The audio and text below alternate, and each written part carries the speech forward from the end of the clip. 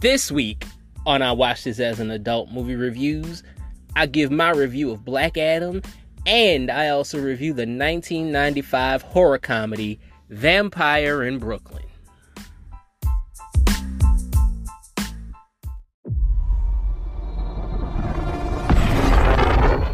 Black Adam, what have your powers ever given to you?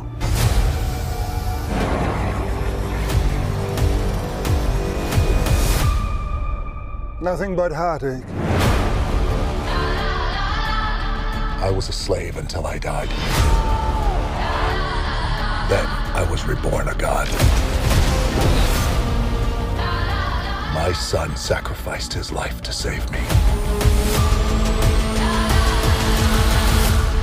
Open fire! War going. Now, I kneel before no one. We ain't safe from. In this world, there are heroes. I feel the pain of my city wherever I go. And there are villains. Heroes don't kill people. Well, I do.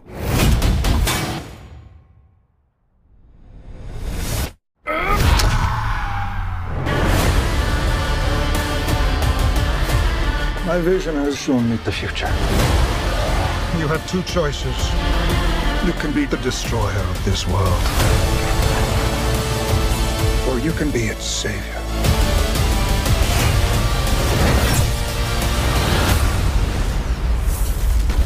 That's up to you.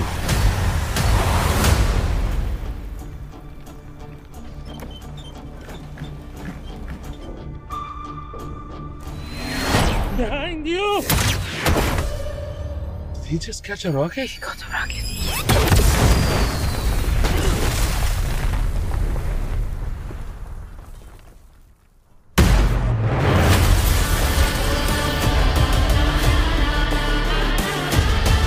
All black everything. You know my fresh coat.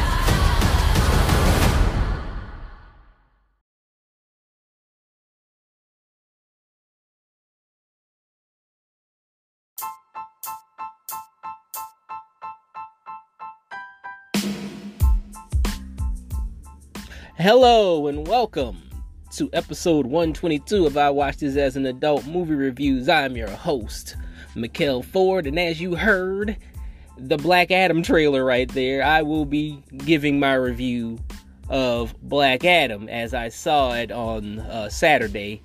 I saw it on Saturday. Want to give you guys my thoughts on it. I'm just going to jump right into it. Let's talk about it. I want to say, first off, that I did not like the first 20 minutes of this movie. That is a hell of a way to start the review, but I'm just gonna get that out of the way. I did not like the first 20 minutes of this movie. I thought it dragged for the first 20 minutes. The first half of this movie, I felt like I was watching Tomb Raider. Like, they even had like a Lara Croft. They even have like a Lara Croft type character in this movie. Like, she's like, cause the beginning of the movie is they're going into this. There's these people going into this tomb, right? And they're going to look for this this crown, which is, spoiler alert, that's the MacGuffin of this whole movie. Well, they're going to look for this crown, and like, there's this chicken here, played by this actress, Sarah Shahai. She plays, what's her name? Adriana Tomas. She plays Adriana Tomas, who I know is a character in DC Comics. She is a character in DC Comics. But here, she's like a Tomb Raider. You know, like I said, like she's even dressed like Lara Croft. She's got like the little spaghetti strap tank top on. She's got the high cut booty shorts on. You know, only thing that was missing was guns. That was the only thing that was missing from her. And like, she just starts jumping all over the place. And just looking at her, I was like, you know what? She'd be a great Lara Croft. Just looking at her, I was thinking that. I was thinking she would be a great Lara Croft. Because who played Lara Croft before this? It was, the first Lara Croft was Angelina Jolie. And the second was Alicia Vikander. Both of them kind of failed. I've never watched the Alicia Vikander Tomb Raider, so I can't really judge how good she is. But this girl here, like she even has an accent. She has. I think Vikander had an accent too. Angelina Jolie put on a fake British accent. But I was like, if they want to try another Tomb Raider movie, I suggest that they cast this girl, this woman. I'm sorry, she's a grown woman. I think she's like maybe late 30s, early 40s. I think, but that might be a thing that holds her back. But I think if she was like she could be like a more older, experienced Lara Croft. You know, she could be that. You know, but she I think she would be a good Lara Croft. I think she would work. But yeah, that's the whole first part of this movie. Another thing about this movie, like, this movie felt like this is how I felt in the theater watching it. It was like this movie felt like a superhero movie that came out in 2007. It's like on the cusp. It was like on the cusp of like the MCU being built. You know, like 'cause it has elements of both when they didn't care too much about superhero movies, and it also has that first year MCU comic book accuracy. You know, it's like right there. It's right there in that sweet spot where it's like, oh, it's like it has the tone. Like the tone is the tone of a comic book movie from 2007, but it also has like that comic book accuracy to where like all the heroes are in like their comic book accurate costumes. They're all in their comic book accurate costumes. They're all doing their powers from the comic book. It's not like they're trying to be cool and not say like, hey, Hawkman, it's not like they say like, let's do a Hawkman without his wings, you know, like, because at the beginning of the movie, Hawkman is not even in costume. Like, he's in like this kind of like African garb or something like that. He's in a dashiki, kind of like he's in a dashiki. Like Hawkman, Carter Hall, aka Hawkman, is wearing a dashiki at the beginning when we first see him, and they could have just went with that. And he put like a domino mask on his face, and he's like, oh, he doesn't have wings, he has a jetpack, you know, and that's why his nickname is Hawkman, you know, and he's got a hawk symbol on the jetpack or some shit like that. They could have done that, but they didn't. Like, he's in full comic book Hawkman garb. Dr. Fate looks like Dr. Fate. Atom Smasher looks like Atom Smasher. They even got Cyclone. She looks like Cyclone, except for the race swap, because in the comic book she's white. Like, here they made her black. I don't know why they do. And she's a redhead too. That's another thing. Like, why do they do this? There was somebody else that pointed this shit out. I recently watched a video about. It was like a British chick. I forgot her name. So, because I wanted to shout her out. She makes like pretty good videos, but I wanted to shout her out. I forgot her name, but like she was talking about how they have you ever noticed that every time they want to race swap a character from black to white, or from white to black, excuse me, when they want to race swap a character from white to black, they always use redhead characters. You know, Mary Jane, Iris West, Ariel from The Little Mermaid recently. and now Cyclone, because Cyclone in the comics is a redhead white girl. Here she's a black girl with like curly red hair, so they just totally race swap that character.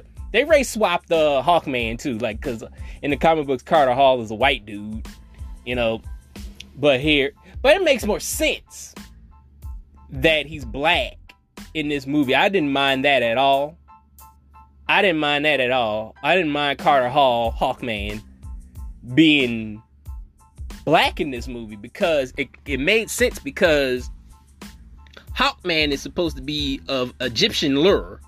Like, he's supposed to be kind of like an Egyptian god.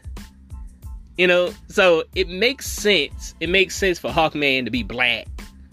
So I didn't have a problem with that. But let's get to the rest of this movie. Dwayne Johnson does a passable job as Black Adam. Like, he's not too over the top, yet he's not boring either.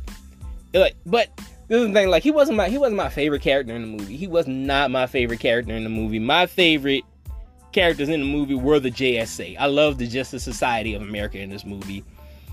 I enjoyed every time they were on screen, like, especially Aldous Hodge and Pierce Brosnan as Hawkman and Dr. Fate. Like, they were like the highlights of this movie. They look cool.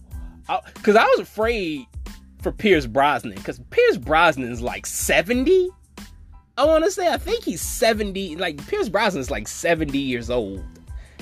And when they said that they cast Pierce Brosnan as Dr. Fate, and I'm a Dr. Fate fan. I like the character of Dr. Fate. I like the character of Kent Nelson. I like his powers. I like what he could do.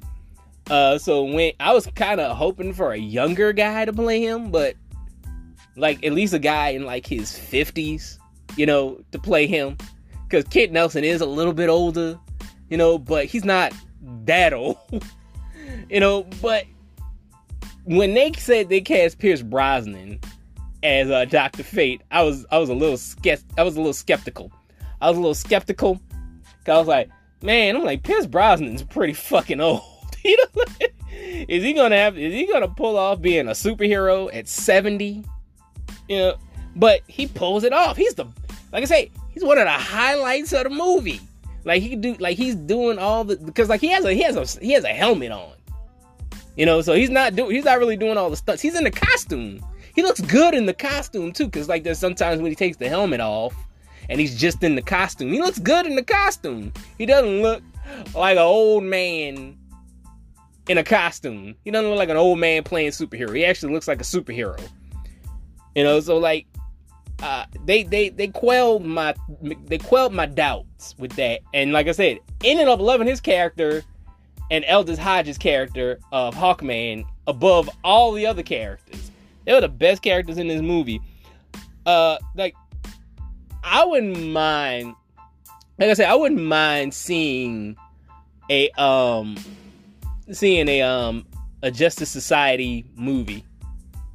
Maybe they're setting that up, but like, if there's a Justice Society movie, like, one ticket for me. I would enjoy seeing a whole movie about that team, because I enjoyed the fuck out of the Justice Society. They're my favorite parts of this movie.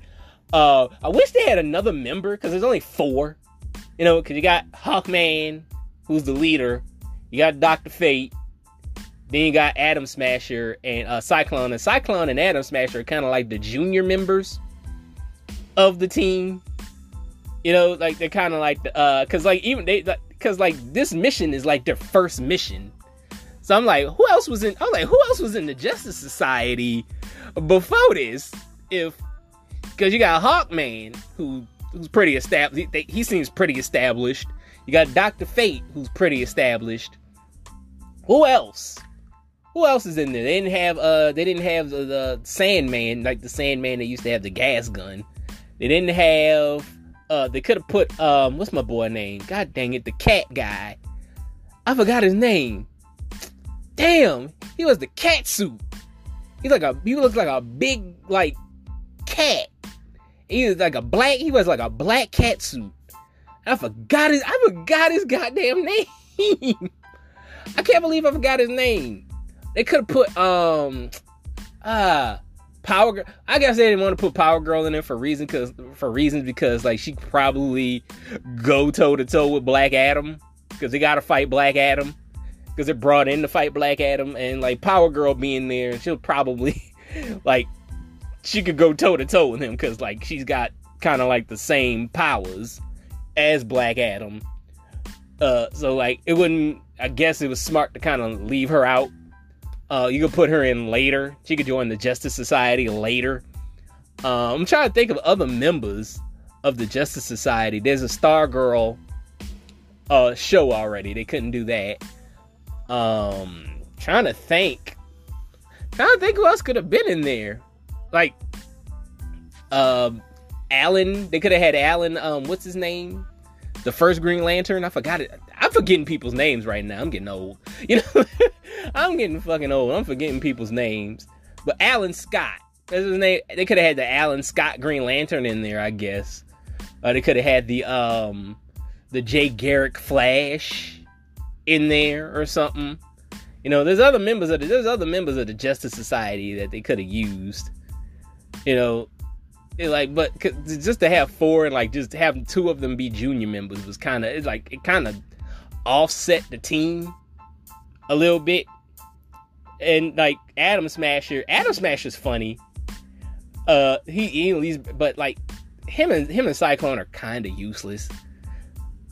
Sorry to say they're kind of useless. They're just used for action scenes. And like I said, Atom Smasher's used for comedy. He's like the comic relief of the team. Like he comes in for an action scene, and Cyclone purely used for CGI and action scenes, because like her powers are just so like spectacular, you know. And it looks pretty, you know. Her every time she turns into like the little cyclone, they do it in like slow motion and shit like that. They show her in slow motion and stuff like that. It's pretty, and she's a pretty girl, you know. Like the girl that plays her, she's a pretty girl, but she didn't add much. She didn't add much to the movie, you know. But I love the team in general. I love that team in general.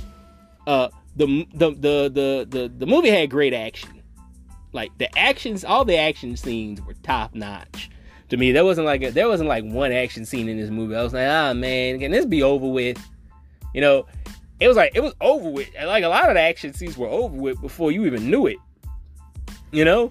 And it was just kind of like, oh, they're done. And then they move on to the next action scene. And then it was a very action-packed movie. Like, this movie did not bore me. Let's just say that. This movie did not bore me. The side characters are kind of weak, though. Side characters are weak as fuck. Like I said, Sarah Sahai, who plays Adriana Tomaz, she's tolerable. She's the most tolerable out of all the side characters. Like, she's probably the best of the side characters because, like, she has a story. They kind of build her up. Like she has like this big dialogue towards the end of the movie when because she's trying to protect Black Adam really from the Justice Society, and the Justice Society is like, hey, you can't have him here, he's like destroying stuff, he's like, we can't have him here. And she's pretty much kind of like, it's kind of like I want to say it's kind of a jab to America, you know, how America sends troops into these foreign countries, and they're like, oh, we're trying to protect freedom, but they're just like, hey, when stuff goes down with us, you're never here, you know, kind of like the stuff that's going on in I don't think I can't really speak on it, like the stuff that's going on. I think it's going on in Iran. You know, like they got their own little stuff going on in Iran, and like America's not really there. You know, like the stuff that's going on in Ukraine. I know we're trying to get involved with that, but we're really not involved in that. You know, so like it was kind of like a commentary on that, like these American superheroes coming in to stop this foreign superhero, or foreign, what they think is a foreign menace, by the way, is what they think is a foreign menace. They're trying to stop him, but she was like, because like the Intergang is here, who was in the comics. There's this group called Intergang. They're like this international crime syndicate. Intergang has been in their country for decades, and no superhero has showed up to stop them. Cause she brings that up. She said, she was like, Intergang has been here for years, and this is the first time I've seen you in this country. Pretty much is what she said. She's like, this is the first time I've seen you guys in this country, like, to stop Black Adam. Like, you're never here. You're not here. You weren't here when Intergang started taking over and enslaving this country. You know, like, so like, I'm like, she makes a good fucking point, and it kind of makes the Justice Society look stupid, you know, a little bit, because they're just standing there, because like she has this big speech, and the Justice Society is just standing there. They're like, damn, maybe we are fucked up. They were kind of like, right? It kind of made them think, you know. But yeah, like, she's the best of the side characters. Her brother was okay too. Like, I think he tried too hard to be funny to the point to where it got annoying.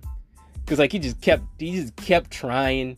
They just kept trying to do gags with him, like the sitting in the car singing songs thing. Like, I didn't really find that funny. Like, they kept trying to bring that gag back every so often to try to make it funny, and I didn't really find it funny, you know, because he'd be sitting in the car, he'd be sitting in the car singing like "Baby Come Back." That was like his favorite song. Baby, they would have him singing "Baby Come Back," like "Baby Come Back." He'd be saying "Baby Come Back, you can bring it all on me," or something like that. He was singing, and and like they just kept trying to make that a running gag, and it's not fucking funny. There was another thing they tried to make a running gag with him, where like Dr. Fate tells him how he dies, you know, and he was just like, every time he would get in the danger, like, wait, this is not how I die. Hold on. He was like, don't worry about it. He was like, Dr. Fate already told me how I died. It's not today. And he just like, you know, so they just kept trying to make that. They just kept trying to make that a running gag too. But yeah, he tried too hard to be funny. But he wasn't the most annoying character. It was Adriana's son. Adriana's son, oh my goddamn nerves. Like, he had probably the worst dialogue in this whole movie. He had the worst dialogue in this whole movie. Like, and then he would do stuff. He would do stuff that didn't make any sense and would put the heroes in more danger. Like, he took the crown. Like there's a MacGuffin, the crown that the Intergang is looking for, and like they're supposed to summon something. I'll tell you about it later. But like the crown is the MacGuffin, pretty much. That's what the villains want. And he took the crown and he start running away with it, and then he gets his little ass kidnapped, and now the Justice Society got to go and save him. And you know, so they're just like, fuck, man. They're like, fuck, man, we trying to contain Black Adam, and then his fucking kids running around with this goddamn crowd, and Intergang fucking kidnaps him, and now we gotta go fucking save his ass now from Intergang. They're like, they were stressed. Like, I felt sorry for the JSA. They were like, we are fucking stressed out here, bro. They were like, but yeah, man, he just kept doing shit that kept putting Black Adam and the JSA in more danger. And like, but like, this kid is probably the reason why we'll never see a Robin again on the big screen. Probably because he just made a good case for why kid sidekicks are annoying. It was like, he made a great case for why kid sidekicks are annoying. I was like, oh my God, why you do this? I was looking at this kid. I was like, we ain't never gonna see Robin now, because this kid just made kid sidekicks fucking annoying. And it's not his fault. It's the writers. Like, they wrote corny dialogue for this kid. They wrote corny fucking dialogue for this kid. And because I could probably see him in something else and he'd probably be great in it. But I just want to see Robin on the big screen. That's all I want. Because, like, and this kid probably fucked it up. You know, like, not him, the writers. The writers writing for this kid probably fucked it up. They was like, man, this is why we don't want to see kids sidekicks, because of shit like this. But, yeah. Let's move on to the villains. The villains are so fucking weak.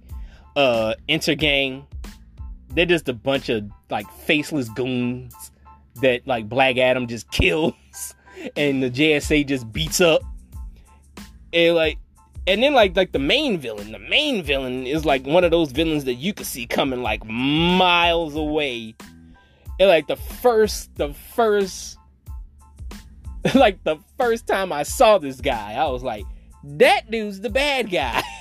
I was like the first time I saw this dude, I was like, yeah, he's the villain. That dude. And then when it turns out he's the villain, I was like, I wasn't even shocked. I was like, oh, he's the villain. Oh no, what a shock. But, you know, and then at the end, like, he turns into like this big CGI demon that Black Adam and the JSA have to end up fighting. You know, because like he gets like the crown from the kid. He gets the crown and he puts the crown on his head, and then he turns into the goddamn, like, eventually he turns into the goddamn demon. Because I think first you gotta get sent to hell first. You gotta get sent to hell, and then you come back, and then you emerge as the demon. And that's what happened to him. He got sent to hell, and then he emerged as the demon. So like he was just a big CGI blob that they had to fucking fight at the end, which I felt like that whole third act was unnecessary. I really did, because the second act was the best part of this whole movie, because it wrapped everything up in this nice, neat little bow, to where you're like, if this is the end of the movie, I'm fine with that. You're like, this would be a perfect ending. But nah, we gotta fight the big CGI demon guy and his CGI zombie henchmen, which are the most useless henchmen ever. It's like Intergang is just gone after a while. Like, Intergang just disappears, and he shows up with these goddamn zombies, with these fucking undead zombie henchmen. They look like something out of fucking Clash of the Titans or some shit, like 1980s Clash of the Titans. They look like fucking Jason and the Argonauts or some shit like that.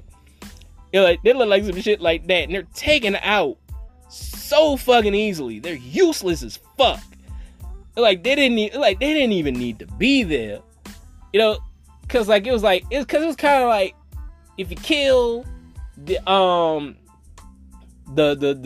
demon, if you kill the demon, they just go away. Like, there was no need for them. There really was no fucking need for them. But overall, I still think this is a fun popcorn movie. It was very enjoyable. It's like one of those movies you don't really have to think too much about it. It's just a lot of great action. You know, there's some funny parts. It ain't from the brother. Elders Hodge made me laugh a little bit. Like, he had a couple scenes that made me laugh. Adam Smasher's legit funny. You know, I thought he was legit funny. Even Pierce Brosnan and Dwayne Johnson got some good jokes up in there. They got some good yucks up in there. Like, they played it straight, but it was like, oh, that's funny. I like that. That's funny. But yeah, like I said, like, Dwayne Johnson, Elders Hodge, and Pierce Brosnan, like, they hold this movie together. I like the fact that, like, they take the source material seriously, and they just make the best out of it. You know, there is an end credit scene for anybody that hasn't seen this movie yet, which is why I don't really want to spoil it too much. I'll probably do like a spoiler review or talk about the end credit scene like next week or something like that. You know, I'll probably do that. Probably go in depth or something like that. Probably do like a special episode for that next week or this coming week. Like maybe like a Friday or Saturday or something like that. Like the Friday or Saturday, I might do that. Because like there is an end credit scene, and it's probably one of the best superhero movie end credit scenes that I've seen in a while from either company, like Marvel or DC, from both companies. Like, because I haven't heard the crowd erupt in joy for an end credit scene in a while now. Like, but this one got them excited. Like, they got excited for this one. It's a feel good end credit scene. It's like, which is something that Marvel hasn't done in a while now.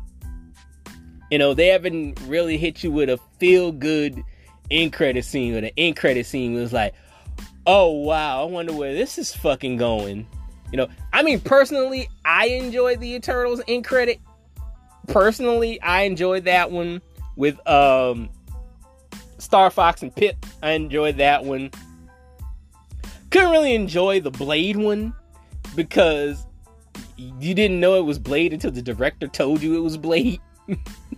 I think it was what's her name? God damn it. Who? Chloe Zhao. I think it was Chloe Zhao at the end. She was like, "Yeah, that's Blade." She was like, she said at the end of it was she was like in a, I think it was an interview. It was an interview where they was asking like, "Is that Blade at the end of the end?" And she was like, "Yeah, that's Blade." She was like, and she just like confirmed it was Blade. And then you got to go back and be like, "Oh shit, that's Blade," you know, because you don't know that's Blade. Because like he's talking, he's off screen. You don't even like, it's Mahershala Ali's voice off screen talking to Kit Harington's character, and you don't know that that's him. But personally, I enjoyed the Star Fox and Pip one. I enjoyed that one because I'm like, I want to see what they do with those two fucking characters. I just want to see what they do with those characters. But this end credit scene right here for Black Adam, probably the most enjoyable and the most satisfying end credit scene you're gonna see. I've seen in a while. But yeah, overall, I give this movie a 3 out of 5. Like I said, there's flaws in it. Like, I don't like the first 20 minutes. I thought the first 20 minutes of this movie dragged. It's not a perfect movie. Like, the villains are weak. That kid got on my fucking nerves. Fucking hated that kid.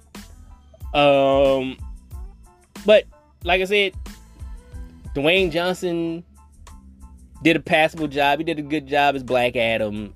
I enjoyed Aldous Hodge and Pierce Brosnan and the other kids. I enjoyed the kids, the guy that played Atom Smasher and the chick that played Cyclone. I enjoyed them for what they were too. Like, the JSA are the highlights of this movie, and the action is really fucking good. Really good action scenes in this movie. Really good fight scenes in this movie. Really good action scenes in this movie. If you don't go for anything else, go for that. It's enjoyable as fuck. I give it a 3 out of 5. I'll be back with my review for Vampire in Brooklyn right after these messages.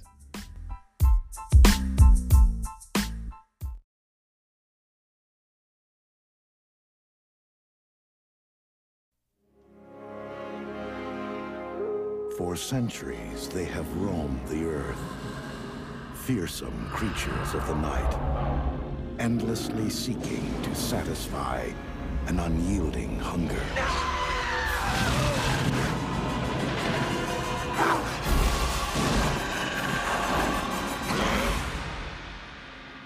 Now, the world's last vampire is about to encounter something infinitely scarcely more terrifying than himself.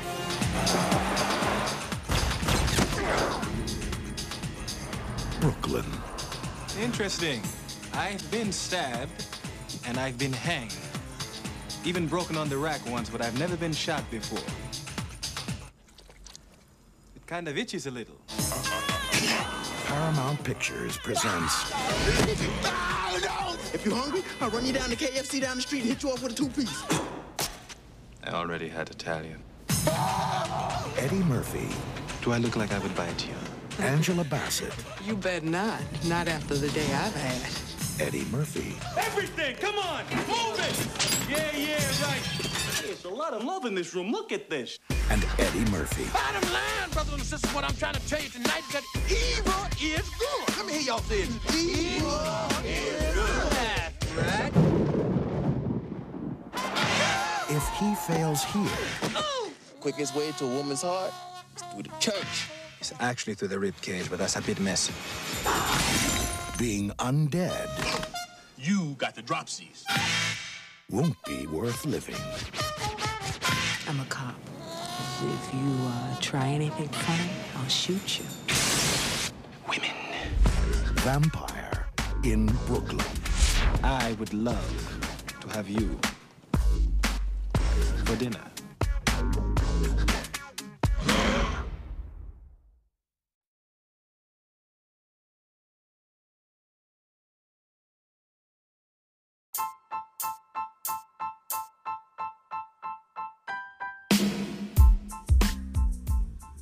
Vampire in Brooklyn from 1995. Let's get into the technical first. This movie was directed by Wes Craven. The screenplay was written by Charlie Murphy, Michael Looker, and Chris Parker. Yes, Charlie Murphy had a role in writing the screenplay, who is Eddie Murphy's older brother. The budget for this movie was $14 million. It brought in $35 million at the box office, that's okay. That's pretty good. The Rotten Tomatoes score is 12% though. It's a 12% rating on Rotten Tomatoes. Some fun facts about this movie. According to Charlie Murphy, like, the movie was originally going to be a straight horror film. Like, he didn't like, there wasn't going to be any comedy in here at all. But Wes Craven of all people, Charlie Murphy, the comedian, wanted it to be a straight horror film with like no laughs. But Wes Craven, the guy that does horror, wanted it to be a comedy. Like, he kind of changed everything up. He was like, nah, let's put some comedy in here. You guys, you're the comedy guys.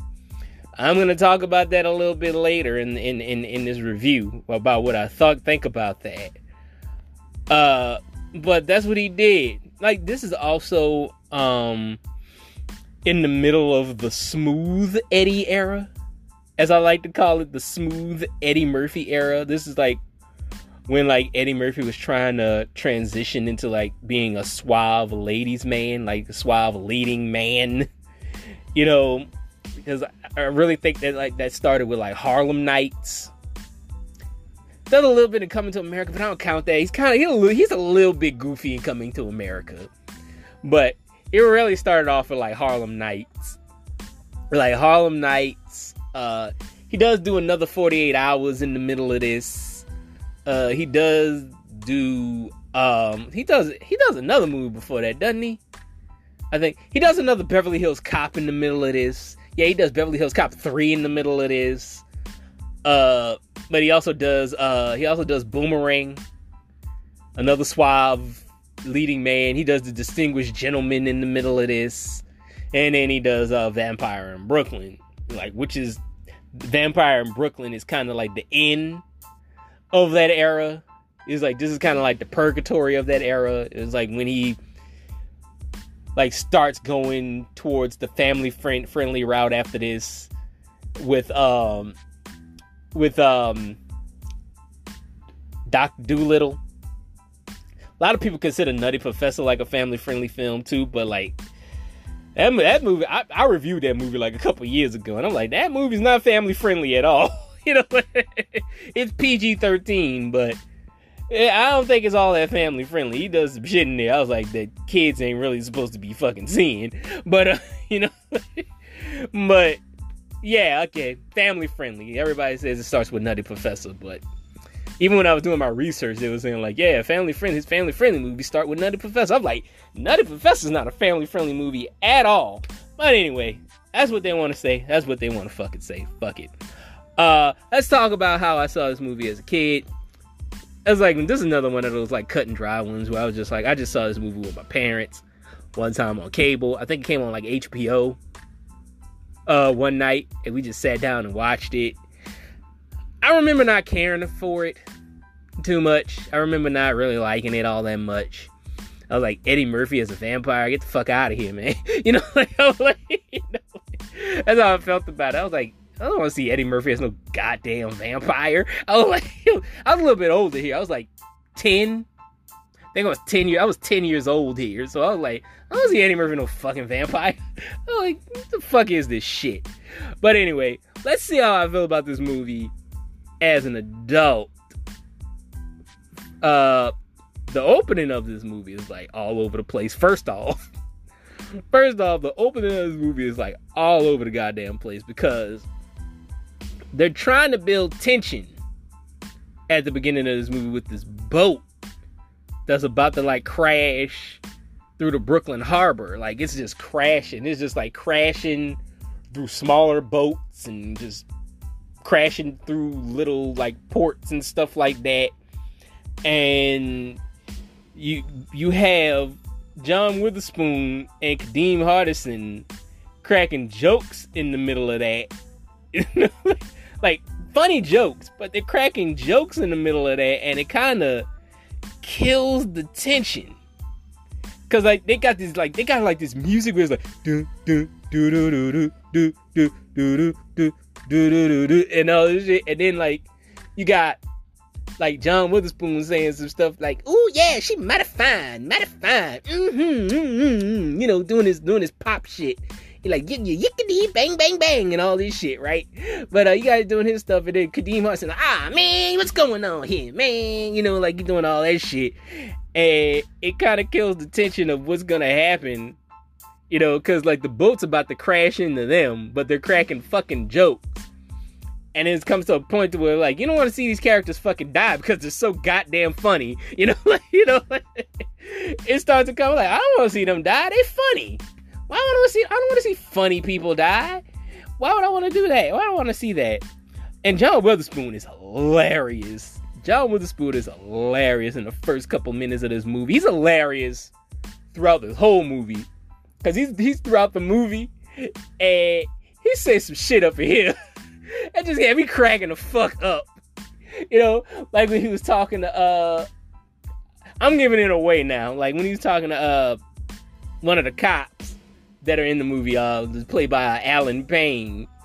And he was talking about, Angela Bassett. And when he was saying like, oh yeah, he up in there. He was tapping that top shelf booty. I cracked the fuck up. I cracked up. John Witherspoon, fucking hilarious throughout this whole movie. But this is supposed to be a horror movie, so him being funny is out of place. Because some scary shit happening, and John Witherspoon do some shit that make you laugh your fucking ass off. And you like, I forgot I was supposed to be scared. You know? It like that, and that continues to be a problem throughout this whole movie, where you're just like, dude, this is scary, and then somebody say something funny, and you're like, I forgot I was supposed to be scared. I forgot I was supposed to be fucking scared throughout this whole goddamn movie, cause you got John Witherspoon cracking me the fuck up throughout this whole movie. You got Kadeem Hardison cracking me the fuck up throughout this whole movie. You even got Eddie Murphy and cracking me the fuck up in his whole movie. And I'm like, I'm supposed to be scared, motherfucker. I'm not supposed to be laughing uncontrollably. But, you know, and like, we also see the shadow of Eddie Murphy's vampire character. He turns into an animal, which is not a vampire bat. He turns into a wolf. Like, shouldn't he be a werewolf instead of a vampire if that's the case? Because a wolf, he turns from a wolf into a man. But he's a fucking vampire. He should have turned into a vampire bat. Right? That's the thing? That's what it should be? I don't know, man. This movie, it doesn't make any fucking sense.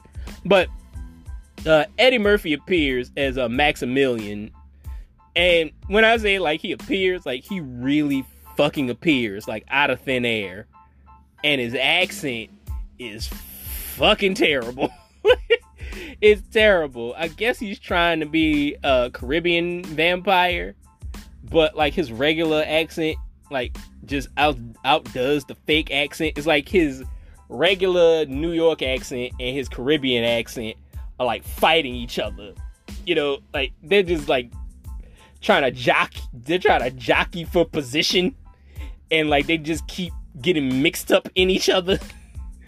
You know, but he comes in and he appears to save Kadeem Hardison's character from like these two Italian stereotypes that he owes money. One of them is Mulder and Scully's boss from the X-Files. You know, like, one of them is that guy. But so like he kills those guys, and you think like, oh, he saved Kadeem Hardison, but no, he ends up turning him into like one of his like prison bitch zombies guys. Like he turns him into like a fucking zombie servant or some shit like that. Then we're introduced to the two detectives played by Angela Bassett and Alan Payne. Like I'll get more into their characters as they go along, because like these are two characters that take time to build, and they're kind of essential to the story. So got to talk about them a little bit later. But Max is looking for his tomb and his vampire bride, which is a reincarnated version of Angela Bassett. Which I was looking at this movie because, like, going into this movie, I was just starting to look at this movie and I was thinking about this movie and the way it's set up. In a way, this movie kind of reminds me of a vampire version of Coming to America. Hear me out. Eddie Murphy's character is a fish out of water character with a bad accent. He has a comedic sidekick who rents out a shitty apartment for him, and he's trying to find his bride. Sounds like Coming to America to me, just with more killing. You know, that's it. Like that's what it sounds like. It's like just add murder into it, and it's Coming to America. Kadeem Hardison's character like starts looking like a crackhead, like cause I don't know, I had like a Mandela effect of how he turned into a zombie, because I thought that Eddie Murphy bit him and turned him into a zombie. Because like if you remember Blade, remember in Blade, because like one of the vampires bites that surgeon guy, and he just turns into, he's not really dead, he just turns into a fucking zombie. Cause like he's at the end of Blade, and he's just a fucking zombie because they bit his ass. And like, cause like they bit him and he didn't die, but he didn't turn into a vampire either. I always thought, I don't know why I thought this in my head. I had a Mandela effect about this shit. I always thought that Eddie Murphy's character bit Kadeem Hardison's character, and that's how he turned into a zombie. But no, he just takes his blood, like he nicks himself with his fang and takes his blood and puts it in Kadeem Hardison's mouth, and that's how he turns That's how he turns into a zombie. But like he starts looking like a fucking crackhead. Like he got like body parts falling off and shit. And it just starts looking gross. Like he loses his ear, he loses an arm, and like nobody's alarmed by this shit. Like John Witherspoon sees this shit too. Who plays like John Witherspoon is like pretty much like Kadeem Hardison's uncle. And John Witherspoon is not alarmed by this shit at all. He's not alarmed by the fact that his nephew is out here looking like stir-fried shit. Like pretty much he's out here looking like Pookie from New Jack City. You know? And he's not alarmed by this. He's not alarmed by the fact that his nephew's losing body parts and shit. You know, he just doesn't give a fuck. He doesn't give a fuck at all. Angela Bassett also has a horny roommate named Nikki. Like something else they pulled from Coming to America, because remember the horny sister Latrice, you know, like so like we get a version of that here, but Nikki is over the top horny, like she over the top horny, she like porn star horny, like she even talks like a porn star, like it's kind of like a thing where like she's just like, because like she comes on the Alan Payne's character like pretty fucking strong, you know. So like she just met this man, and all of a sudden like she started like kissing on his man neck and shit, and he's like, "Yo, I don't move like that," you know. Like he like back the fuck up. I just met you like 5 minutes ago, you know. And like she's super horny. But anyway, Max kills her horny ass. You know, like, he kills the fuck out of her. Did I mention that Eddie Murphy does funny makeup characters in this movie also? Well, he does funny makeup characters in this movie also. Like Preacher Paulie. Like Preacher Paulie is pretty much a prototype of Sherman Klump. He even sounds like Sherman Klump. He doing this. He doing all the fucking fat guy voice and shit. And like this movie does have, like I said, this movie has some funny jokes, man. Like it has some funny jokes, because like the whole Preacher Paulie shit cracked me the fuck up. He's like, ass is good. Ain't nothing wrong with it and getting a little ass. You know, you're evil and ass. You get yourself a piece of evil ass. Woo! You know, like it's funny. There's some funny shit in here. Like, which would be good if Eddie Murphy wasn't trying to be serious in this movie. Like, I felt sorry for him, because this was supposed to be the movie where he could show his acting range. But Wes Craven wouldn't let him do that shit. You know, Wes Craven wouldn't let him do it. And like, that's pretty much, and that's, especially back then, it's kind of I'm like, it's not really the case now, but back then that was the story for a lot of black comedians. Like a lot of black comedians didn't get to show the range that Hollywood lets white comedians show. You know, like Jim Carrey and Robin Williams got the crossover into drama. Like they wouldn't let Eddie Murphy do that. Like, which is why I applaud someone like Jamie Foxx who was able to do it.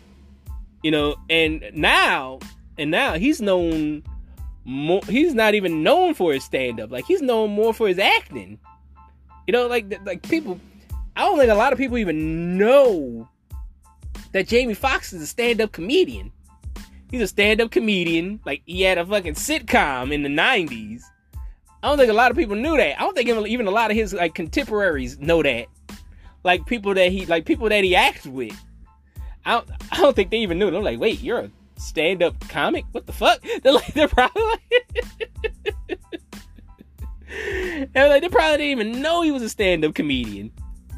But like he's such a good actor that you wouldn't know he used to be a stand-up comedian. And still kind of is a stand-up comedian. He doesn't do stand-up very often, but he does things in the stand-up realm. But yeah, man, like they didn't let, but like that's something they wouldn't let Eddie Murphy do. They wouldn't let Eddie Murphy cross over. It had to take Dreamgirls to be like, hey man, this guy, this guy can do drama, so like, just give them a chance, man. Just give them a fucking chance. Just give them a chance. And because even he'll take a movie like, because even he took a movie like Dolomite Is My Name, and he had some serious acting chops in that. I thought he was pretty good in that also. I thought he should have been nominated. A lot of people thought he should have been nominated for an Oscar for that. There was like, Eddie Murphy should have been nominated for Dolomite Is My Name. Like, he really should have. But they didn't for some reason. But anyway, let's move on. Angela Bassett and Alan Payne, like, they have like this sexual tension between them, which is really like a obstacle for Maximilian, which is Eddie Murphy's character. It's kind of like an obstacle for him because deep down, Angela Bassett likes Alan Payne's character. She got a crush on him, and he kind of got a crush on her too, but they don't want to complicate things because they're both cops and they're partners, but Maximilian he's like kind of cock blocking Alan Payne too, because like the way that Max gets Rita finally is like really stalker like he turns into all these people, and then he like kind of finds out what the fuck she likes, and he lies and says that Alan Payne's character fucked her roommate and shit. Like, they keep bringing that up, as a barrier between what's their character's name? Rita and Justice. Yeah, Angela Bassett's character's name Rita. Alan Payne's character's name Justice. It's a barrier between Rita and Justice, so like he does that. But let's talk about Kadeem Hardison, man. Kadeem Hardison is pretty fucking hilarious in this movie, man, as well as the ghoul guy. But like I said, that dude is just clutch. That dude is a clutch performer in whatever he's in. That goes for Angela Bassett as well. Like, Kadeem Hardison, Angela Bassett, and John Witherspoon, clutch. All three of them clutch in this movie. Like, they're just really fucking good in this movie, and they're good in a movie. They give their 100% to a movie that they really shouldn't be giving 100% to, but that's the professionalism, and I love it. Rita kind of stupid though. Rita kind of dumb, because like, she's supposed to be a cop, right?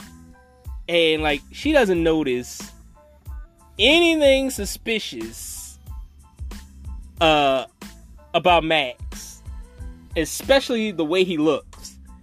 I'm like, this motherfucker looks like a vampire. Like, what dude looks like that even in 1995?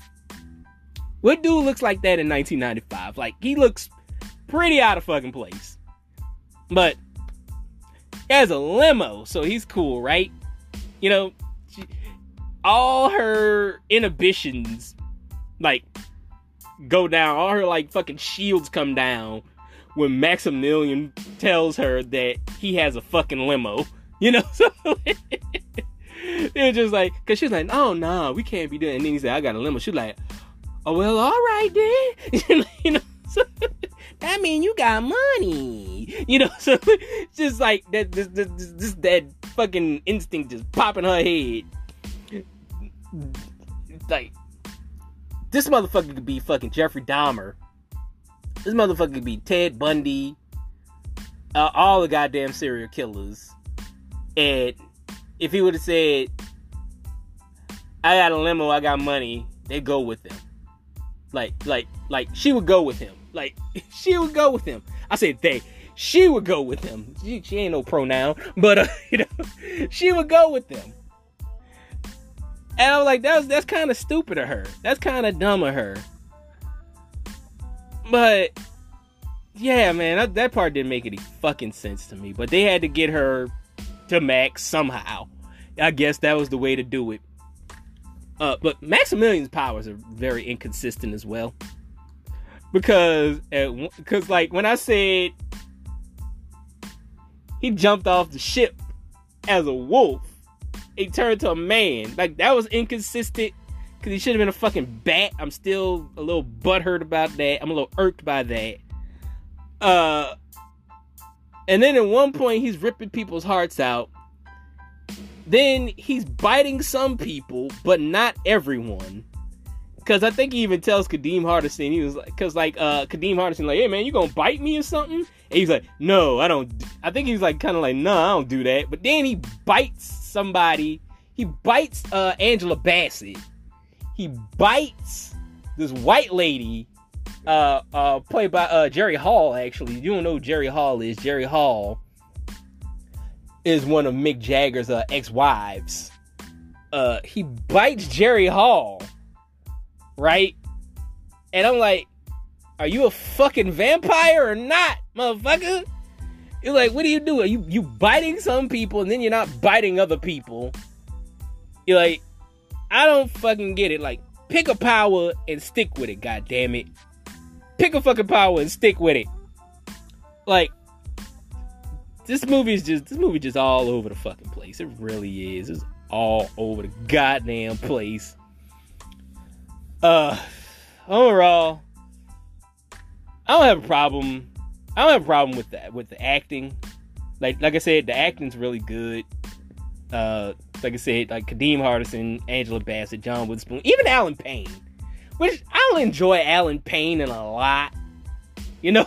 I don't enjoy Alan Payne in a lot, but he's not bad in this movie. He's actually pretty good in this movie. He's clutch as well. I'm gonna give it to him too. He clutch. The story, it's just the story, man. The story is very clunky, and it doesn't know if it wants to be funny or serious. Like the last 40 minutes. The last 40 minutes of this movie is actually a pretty good horror movie. Like, the last 40 minutes, like, is actual horror. There's no funny ha-ha bullshit going on for a little bit.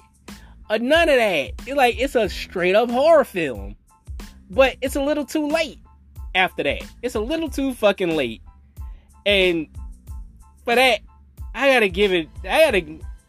originally I was going to give it a 3 out of 5, but I'm thinking about it. A lot of this shit pissed me off too much to give it a 3 out of 5. I give it a 2 out of 5. God damn it. This is getting a 2 out of 5. Watch it if you want to. You know, just to see how silly this fucking movie is. Because it's a silly fucking movie. It really is silly. Made me laugh uncontrollably, even though it's supposed to be a fucking horror movie. Made me laugh. But yeah, 2 out of 5. That's it. Join me next week when I review 1991's The Addams Family. Until next time, peace.